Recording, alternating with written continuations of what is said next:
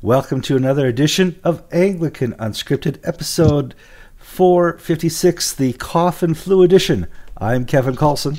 And I'm George Conger. Today's November 12th, 2018. Welcome to another show. For those of you who want to know my nose is all bad and why I speak through my nose is because I have a cold. I got sick because my son was wonderful enough to bring something home from school and share it with my wife and I.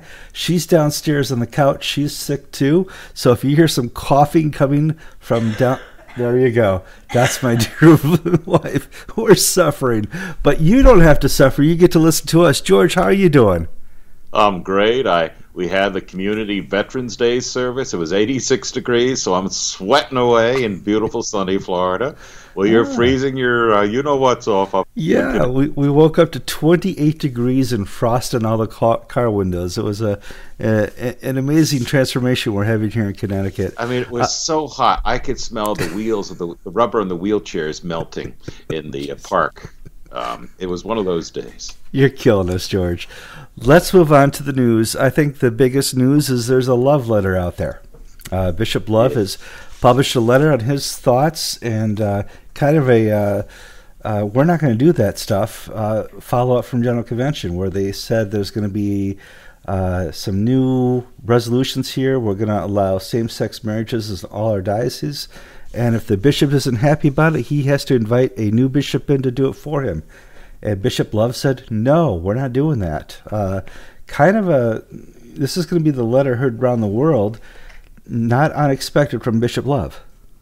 No, this is what Bishop Love has been saying. At convention he said this. He's been saying this to his clergy in conversations, and now he's put pen to paper and put down his views. And it's a lovely letter. I encourage you all to read it. It's posted on its entirety on Anglican Inc.'s website, where he lays out his theological and principled objections, and that he cannot in good conscience, as a bishop, as a priest, as a Christian, carry out the resolution of General Convention. People are going to ask when they read this letter, is he going to be deposed? Everybody remembers when somebody came up against Catherine Jefferts Schori, she deposed them. All of a sudden you're out of a communion because of your thoughts, words, and deeds. But it's a new governance in the Episcopal Church. 815 has new characters that sit in the offices there. Is he going to be deposed for this? Anything is possible. Now, in other words, but is it probable? And I say no, it's not probable. And there's a marked difference between the Mark Lawrence issues and the Bob Duncan issues and this particular issue. First, we need to understand that Bishop Love is refusing to comply with a resolution of General Convention. A resolution is not a canon. It's not part of its constitution. So, and there are diocesan canons that contradict the General Convention resolution.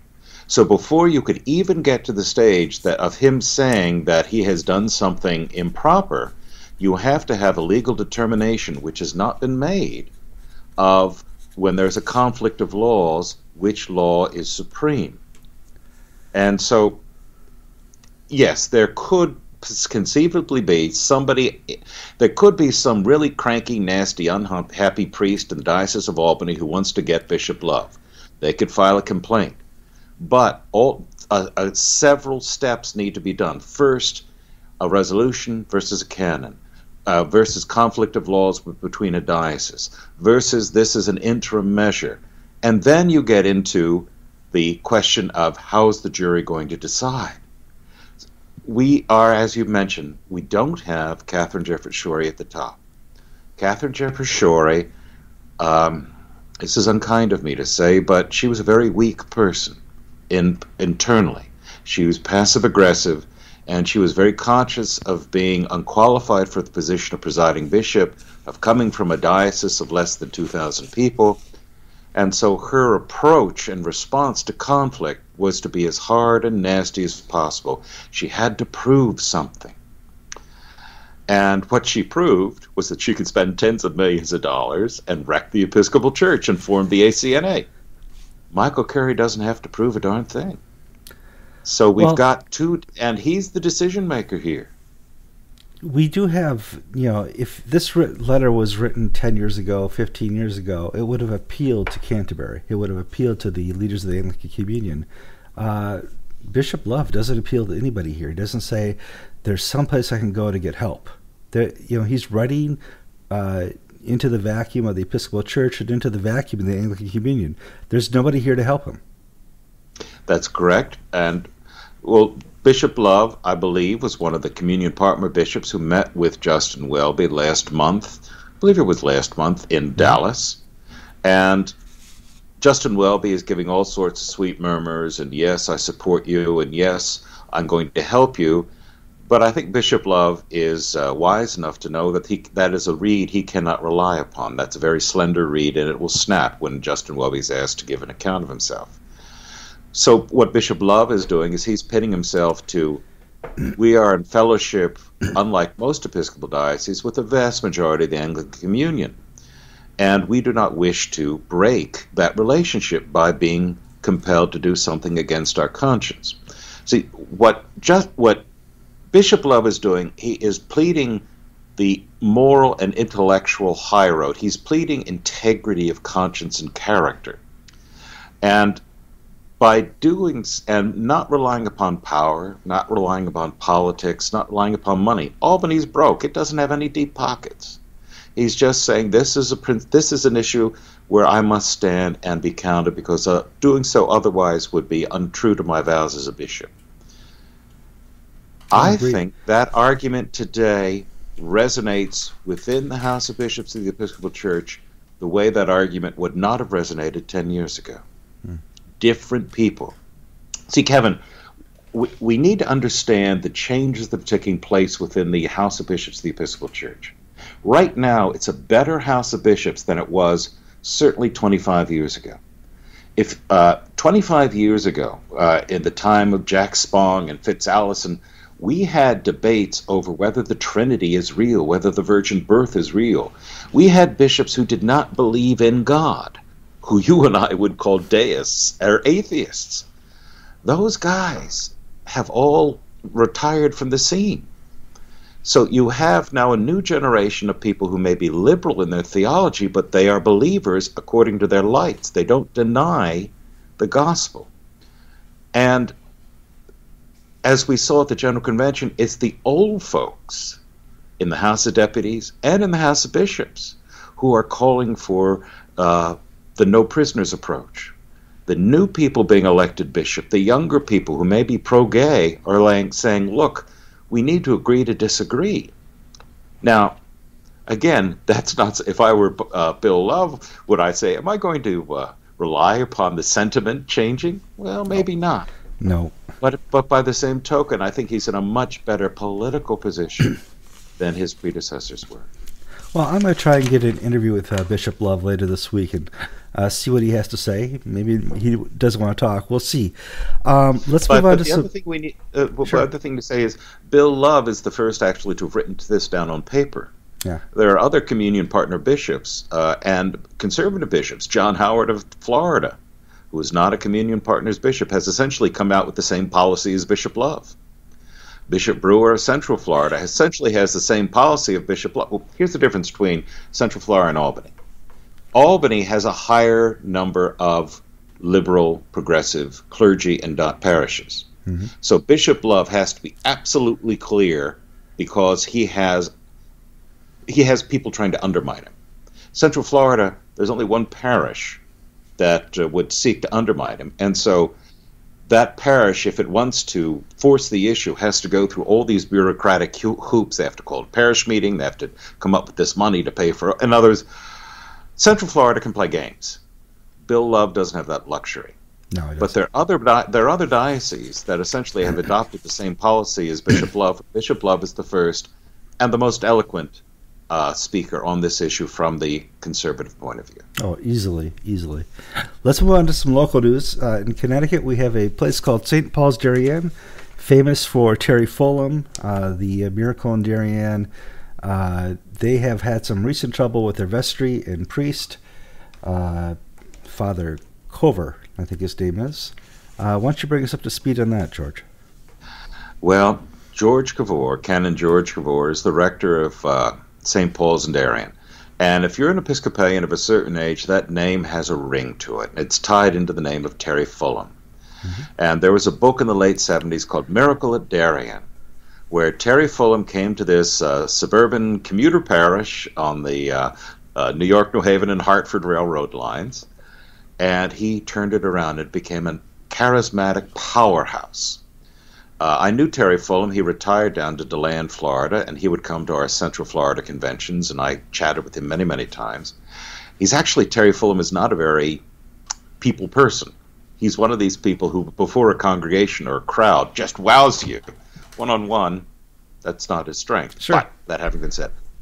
So Terry Fulham took this up to, I don't know, several hundreds, close to 1,000. Now the parish has a Sunday attendance of about 6 or 7. When Terry Fulham left, they couldn't keep the momentum going. Then we had the Connecticut 6 issues, and Andrew Smith, a dreadful bishop of Connecticut. Would you like to speak to that issue? Oh, I'm not going to say that. I'd be sued up the wazoo. And then recently we had Christopher Layton, who was a supporter of the ACNA while remaining a TEC priest. And Christopher Layton got away with stuff that the new bishop, Ian Douglas, basically closed his eyes to. He allowed Bishop Murdoch, the ACNA bishop in New England, to do consecrations of clergy, ordinations of clergy at St. Paul's in Darien. Yeah. And Ian Douglas, who is extremely liberal, he's a socialist, a proud socialist, basically decided, I'm going to look the other way. Well, Christopher Layton moved on. They hired George Cavour. George Cavour, former principal of Trinity College in Bristol, a chaplain to the Queen. He had a great resume. He comes, it's not working. No. No, he's orthodox. He's conservative. He would certainly preach what St. Paul's wants to hear. However, he's a company man, and he would never take the church out of the Episcopal Church. And I think the desire after Christopher Layton left was to continue on. Christopher Layton always promised, we will leave one day, but they never took that step. And I think it was very disappointing to the leadership there, and they finally said, we got to go. I don't know, Kevin. I think, well, I'm mind reading now, so take it for what it's worth. Sure. George Cavour does not have the pastoral skills necessary to revitalize a church. No. Orthodoxy to one side. So the expectations that they brought in hiring him and the conversations they had with the vestry in the search process did not truly reveal the man. But at the same time, you got a dreadful vestry. This is not a repeat of Connecticut 6. No. You've got some stupid people doing stupid things, and I include the vestry and the priest. Why do I say that? There is a process in the Episcopal Church for the dissolution of a pastoral relationship. If you've got a bad priest, you don't need the sheriff to get rid of him. You can go through a process. And Bishop Douglas started this process. But the parish vestry refused to go through the process, so they stopped paying him, locked him out of the church. They basically were petty and vindictive. And so Ian Douglas responded the way he should. He favored the one person who agreed to play by the rules, which was George Cavour. Now, having said that, if George Cavour really, well, I'm offering advice when I'm not been asked to. If George Cavour had the parish's best interests at its heart, he would have left long before this. Sure. But, I don't know his financial situation. I don't know what he thinks he could have accomplished. But so it came down to the Diocesan Connecticut Diocesan Episcopal Convention voted to make this essentially a mission, dissolving the vestry, making Cavour an appointee of the bishop, and Bishop Douglas is essentially, let's start again. So, friends, don't paint anybody as a monster here. Yes, there's a lot of grief in the past, a lot of pain, a lot of anger. But the thing is, this has got nothing to do with that. This is basically a pastoral. I can point to situations within the ACNA where there's some bad priests that the bishop had to go in and get rid of, and bad vestries that the bishop had to tame. This is just another example of human brokenness. And those ones that you mentioned never made the press because they were done correctly. Yes. See, that's the thing. And we had a case in Vero Beach. Don't give too much information. Well, no, I mean, I've talked about this before. Okay. Trinity Episcopal Church left the Diocese of Central Florida to join the ACNA. Mm-hmm. Well, I've been on the diocesan board in perpetuity thing, and basically knew that the rector was under investigation for fiddling around with women. Mm-hmm. And before it got too hot, he pulled his parish out of the diocese. And my opinion has always been that what motivated him to act was to escape justice. Well, his file made its way to John Guernsey, who was this supervising bishop for the new Christchurch Anglican, and Guernsey got rid of the guy. And the parish vestry followed the rules set up by the ACNA. Mm-hmm. So, there are bad priests in every denomination. And there are some stupid vestries in every denomination. This is just one of those perfect storms where you got the wrong priest and a dumb vestry, and it's blown up. Well, let's talk about a long-term story now, a tragic story. Let's do a follow-up on Ellen Cook. For those who remember, she was the Bishop of Rhode Island? Suffragan Bishop of Maryland. Maryland, sorry. The brains are not working. She had a drinking problem, and she said it was all taken care of, no big deal. The people who hired her to be the new bishop believed her, and lo and behold, she's drinking again, and she kills a bicyclist. She goes to jail, and now she wants to get out of jail, George.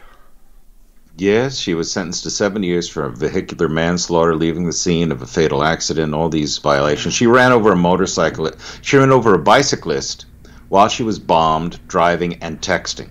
Mm-hmm. And she fled the scene of the accident. Terrible tragedy. And she was deposed from the Episcopal Church. And there was a big stink at the time because at the party before her consecration as bishop, she got drunk in public. And there was always the thing of, you're living with another priest, a man who's not your husband, but you're sharing a home. Shouldn't you get married? Well, we're not going to discuss that because it's the women's turn. So we're going to have an all-female slate, and this is the least objectionable. Okay. She's convicted of manslaughter in a very public trial. Last year she came up for parole, and the parole board turned her down, saying she did not show any contrition. Now, I got to tell you, Kevin,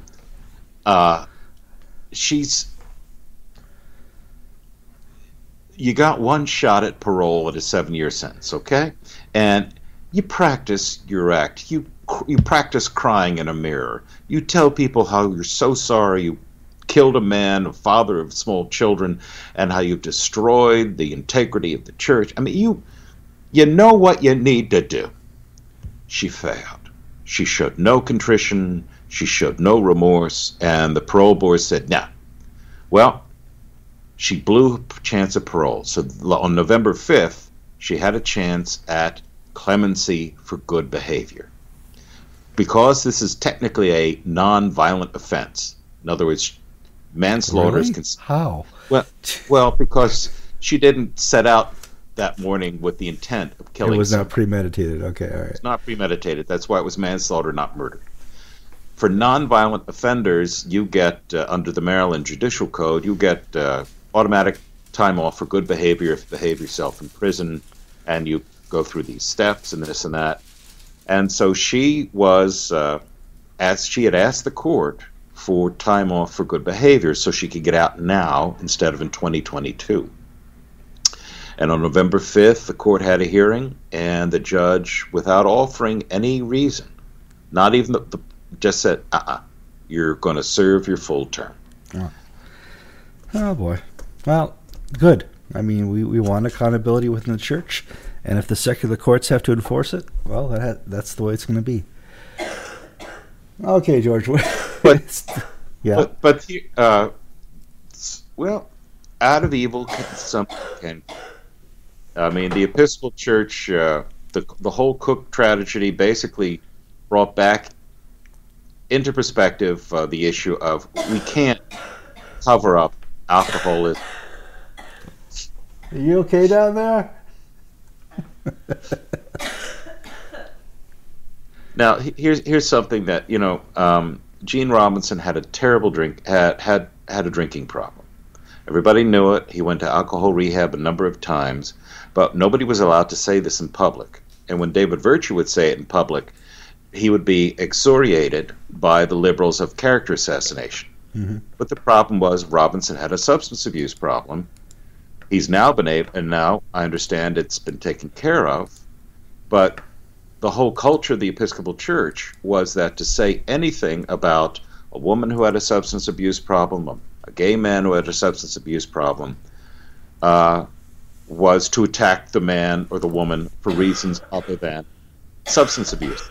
This is a coded attack on the gay agenda or on the women's agenda. Mm-hmm. And part of the reforms the Episcopal Church has instituted is to say, look, if you've got a problem, you got a problem.